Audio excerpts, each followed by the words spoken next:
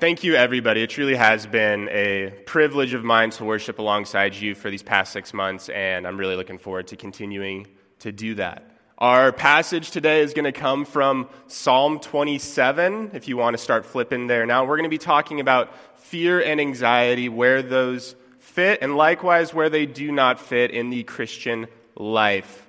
And if you're wondering, I do recognize the irony that my first sermon's about fear and anxiety. That did not slip past me.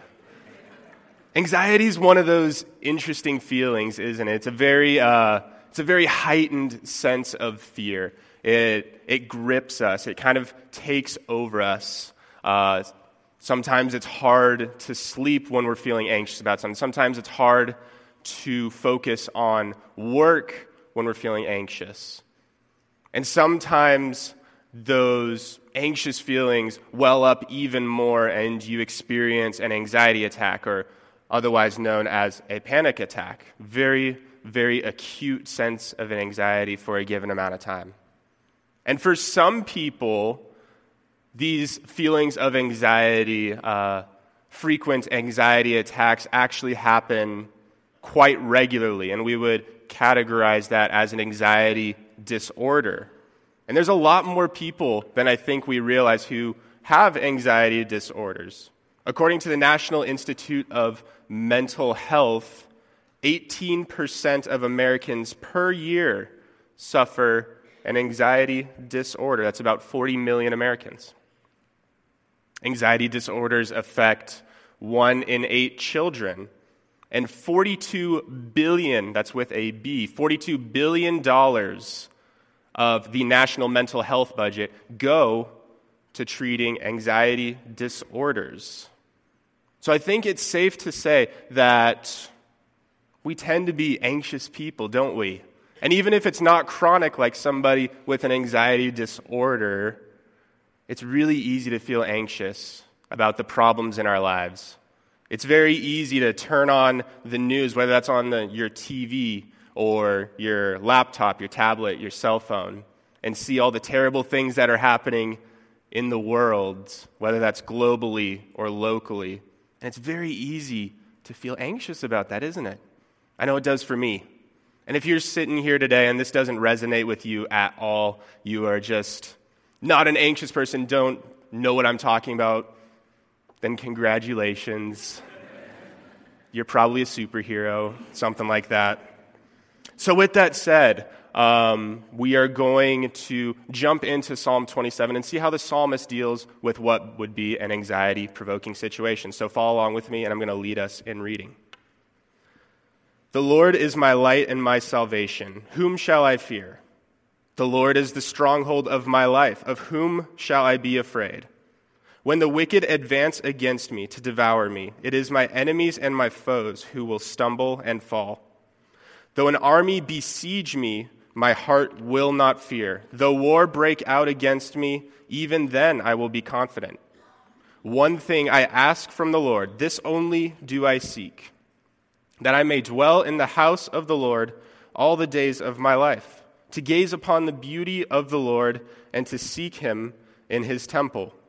For in the day of trouble he will keep me safe in his dwelling. He will hide me in the shelter of his sacred tent and set me high upon a rock.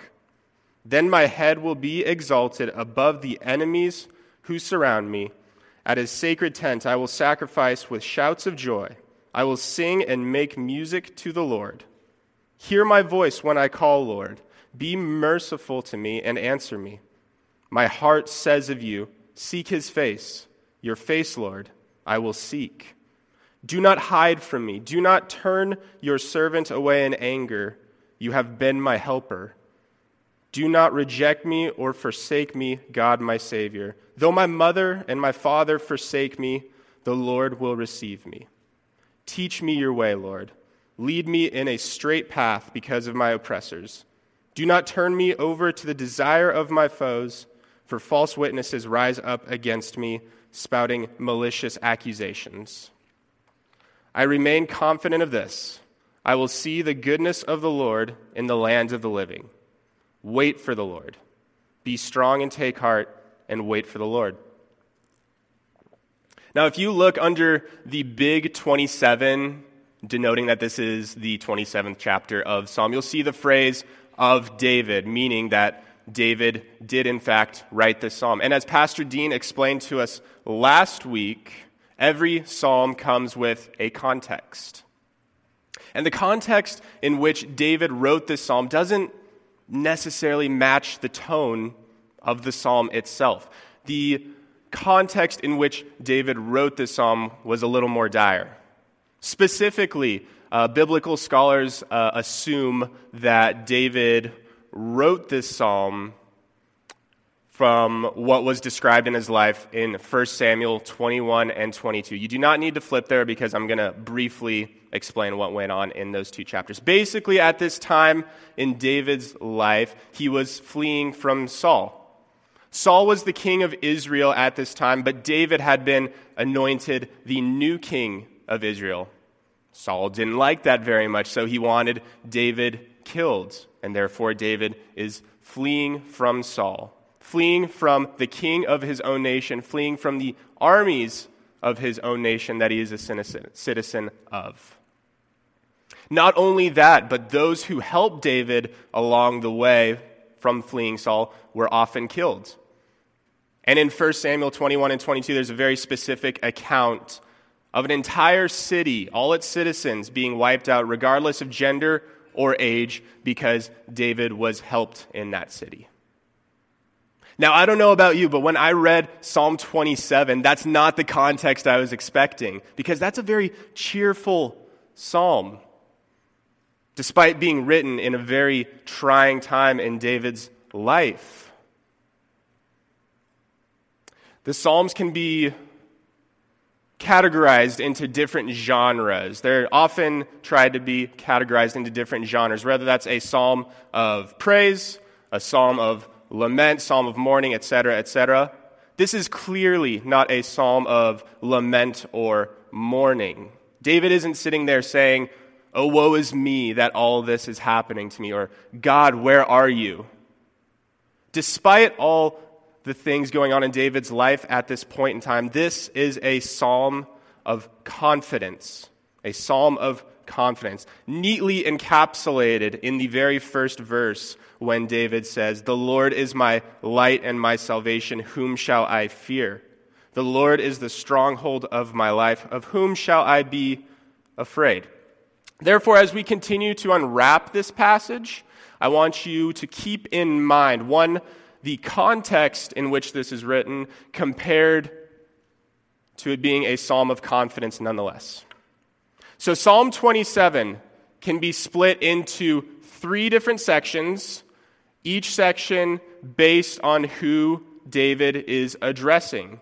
The first section, he is making an open-ended proclamation, no one person in mind. Second section, he is addressing God personally, more of a prayer-like manner. And the third section, he is addressing the readers, that is you, that is me, that is anybody else who has ever read this psalm. So the first section, verses 1 through 6, David is making an open-ended proclamation about his confidence in God. We had just read the first verse together that encapsulates this theme.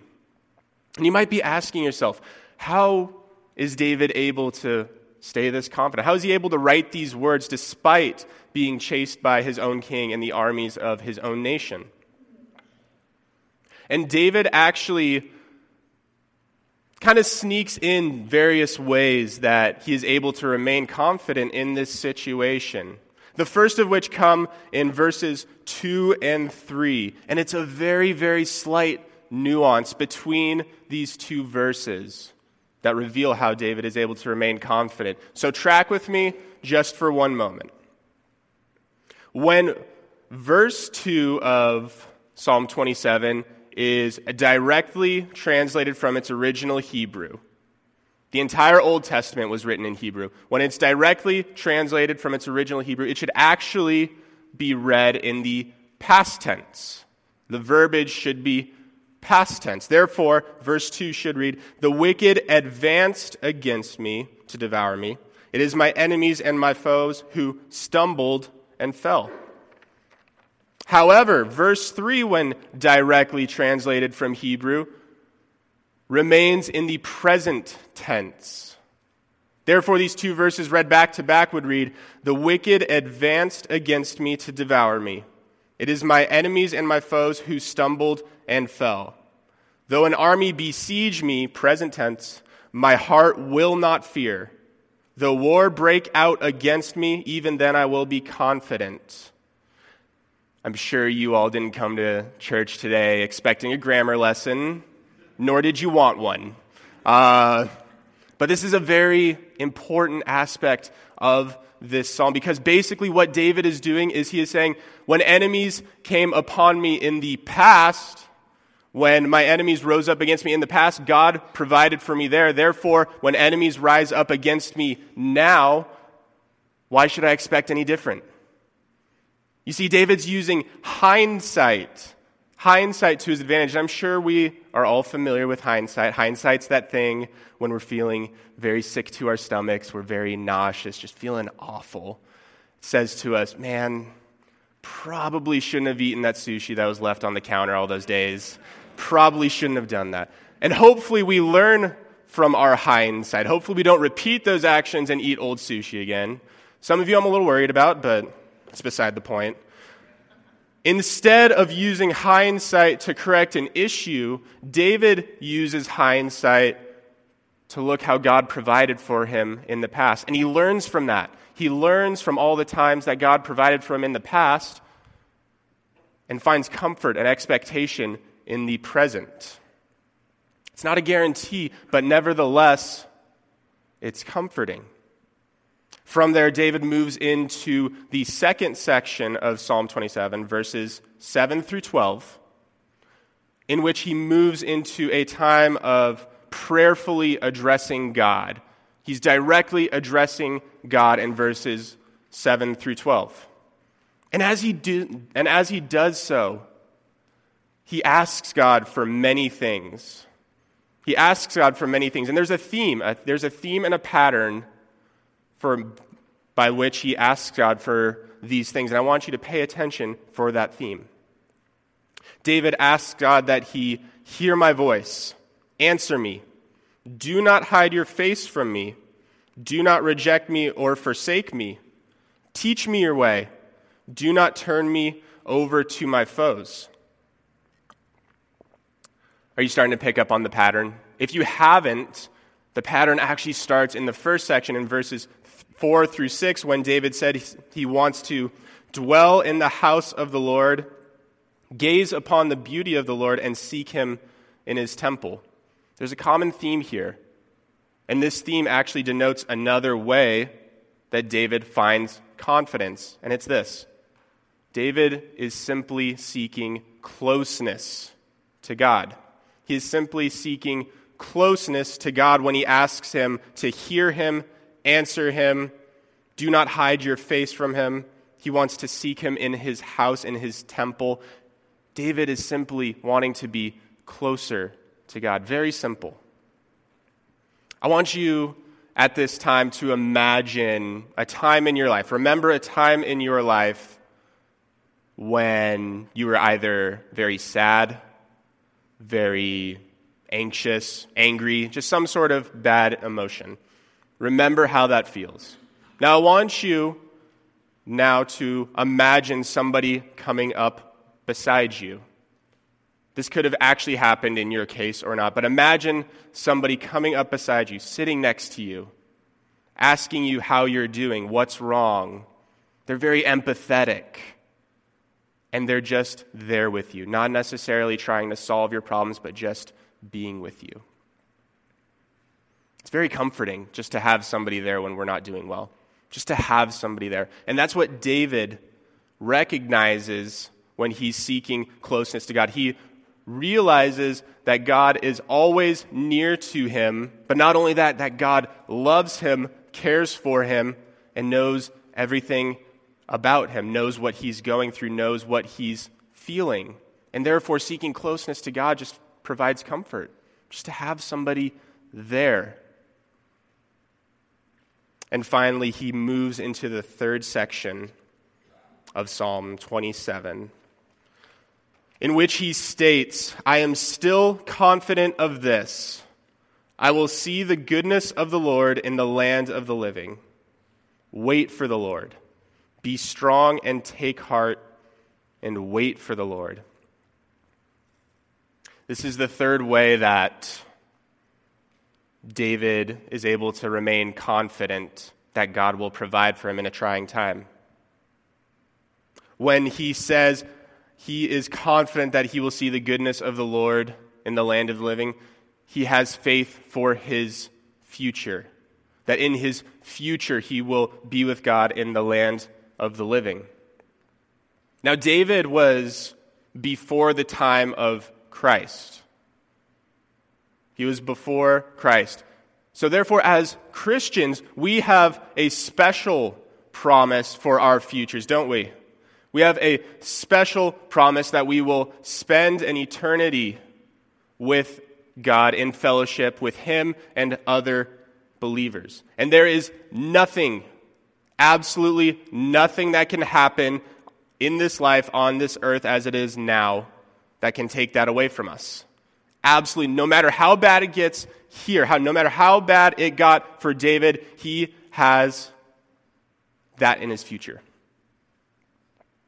So therefore, David looks into his past to see how God provided for him. He recognizes that God is continually with him, and he has hope for his future.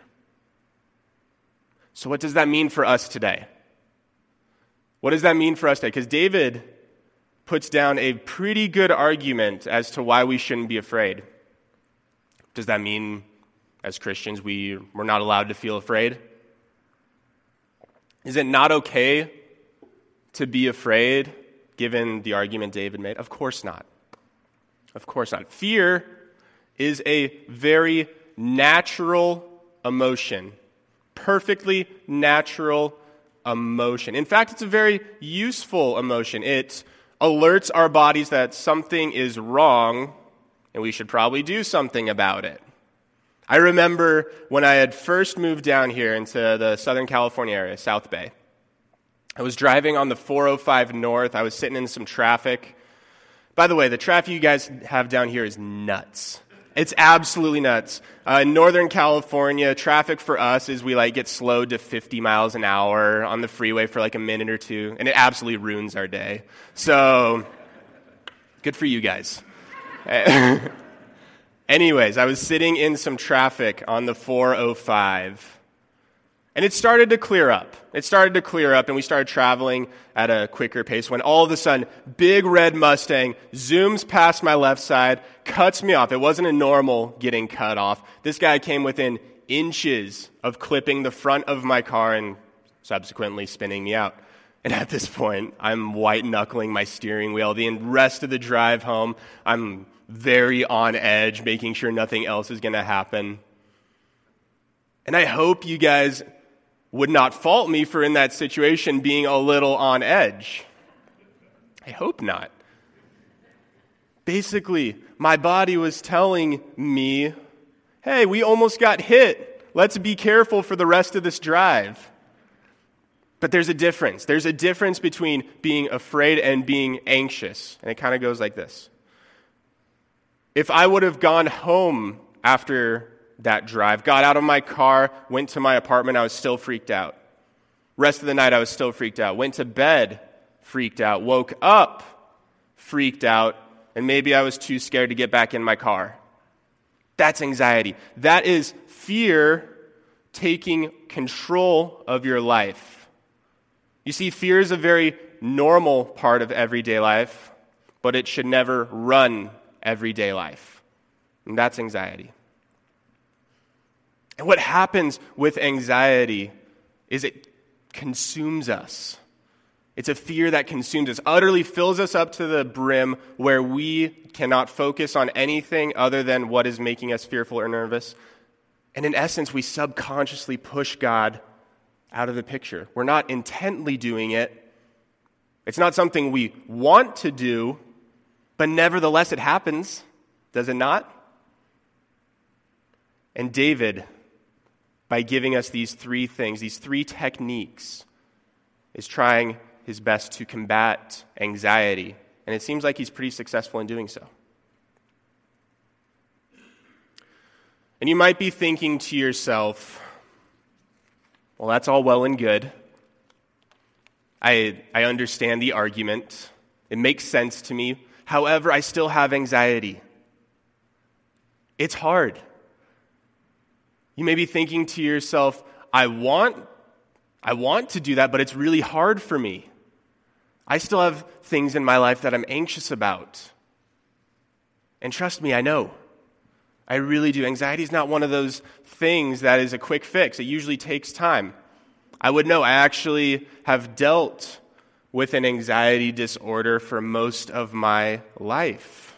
I know what it's like to be constantly fearful over seemingly meaningless things. And they are meaningless.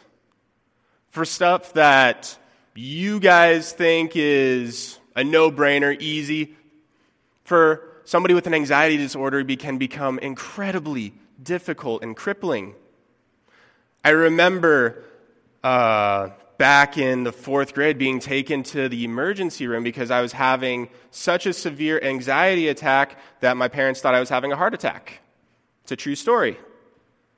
Fun fact, or I guess not so fun fact, and severe enough anxiety attacks simulate heart attacks. They aren't heart attacks, but they have the same symptoms.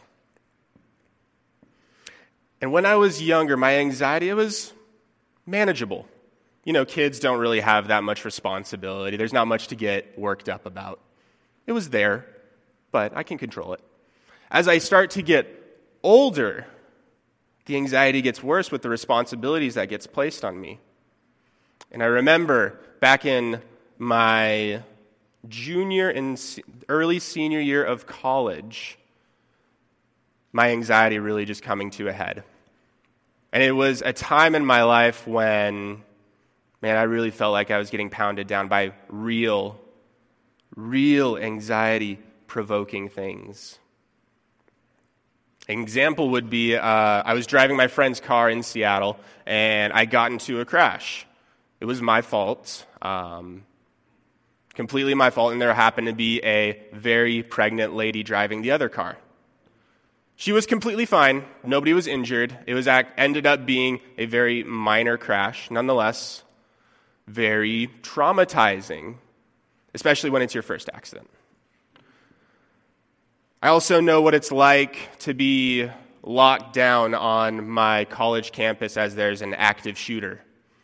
And I know what it's like to scroll through the news feed as you're locked down, and various reporters are saying that there are 3 or 4 gunmen at large on campus. There wasn't. There was only one guy, and he was taken down pretty quickly. Nevertheless, pretty freaky. So it was events like these and a few more at this point in time in my life when the anxiety got bad. And I mean real bad. I was spiraling pretty bad, bouncing back and forth between constant anxiety attack, constant depression. Constant anxiety attack, constant depression. Back and forth, until ultimately I hit a rock bottom. Really did. And by the grace of God, I was faced with a decision. Either I could continue spiraling, or I could turn to God and give Him my fears, my worries, my everything. I had had a good relationship with God at this point in time in my life. Don't get me wrong. But this was an extra, everyday being with God throughout every day. I tried to incorporate God into my everyday life. Not only that, I started going to therapy for my anxiety. And one of the practices they had me do was to remember past anxiety attacks, past things that I got really anxious about, and to realize that those eventually got resolved. And if they didn't get resolved in the way that I wanted, I'm still here today. Still very healthy, have a good life. And not only that, and this is a very real thought that I had all the time, whenever I would have a really bad anxiety attack, I would think to myself, well, if anything, I have heaven. And it's very true. And it was incredibly comforting. That was one of the few thoughts that kept me going during my anxiety attacks. And you know what? These three things coupled together, along with loving support from friends and family, they started to get better over time. Slowly but surely, it started to get better and better and better until you see me where I'm at now. I'm not free of anxiety, mind you. I don't know if I ever will be. It's very much a part of me. I'm okay with that. But I haven't felt the real effects of anxiety in probably a good 7 or 8 months. And I owe it to what David's talking about right here. I'm not saying these things to puff myself up and like, I got through these hard times and therefore you can too. I'm saying them because what David is talking about is real. And it works. And I don't want to make it sound like it's an easy 3-step plan to eliminate anxiety forever. It's not a QVC commercial. However, I can speak from a place and time in my own life when these things were incredibly helpful. And so if you are somebody here today who suffers with chronic anxiety like I do, remember these things. Remember God working in your past. Remember that He is continually with you at all times, and He loves you, and that He promised a wonderful future for you. Remember these things. And if you're somebody who's not a very anxious person, please still do these things because there are going to be anxiety-provoking times in your life. There will be. It's a guarantee of life. That's just the way it goes. And you can better prepare yourself for those anxiety-provoking times by doing these things now and not just putting them off until anxiety does happen. And as you remember what God has done for you in your past, I hope you would not forget Christ in the Garden of Gethsemane with droplets of blood on His face because He was so scared of His impending torture, ridicule, death, taking on the sins of the world. Yet He did not allow His fear to take Him over, and He was able to accomplish what He was meant to accomplish on the cross. And because Christ took on the ultimate anxiety and conquered it, we learn from David that there is no real reason for us to be anxious anymore. It's very beautiful. Let's pray together. Father, it is with humble hearts that we come before you today, knowing that we are anxious people, knowing that we do not give you the credit you are due sometimes. And God, I pray you would forgive us in this, but make us stronger. Help us to remember all the things you do for us. Remember that you are continually near us, and remember the promise for our future. And in that we can build a further faith and trust in you, Lord. And even in those times when we are afraid, that we, like David, we can still acknowledge you and place our faith and trust in you, Lord. Thank you that you are continually with us. And as we go about our individual lives with our individual problems, we thank you that you are in the midst of them, that you care about us, and that we can always turn to you, Lord. Thank you, Father. It's in Jesus' name that we pray.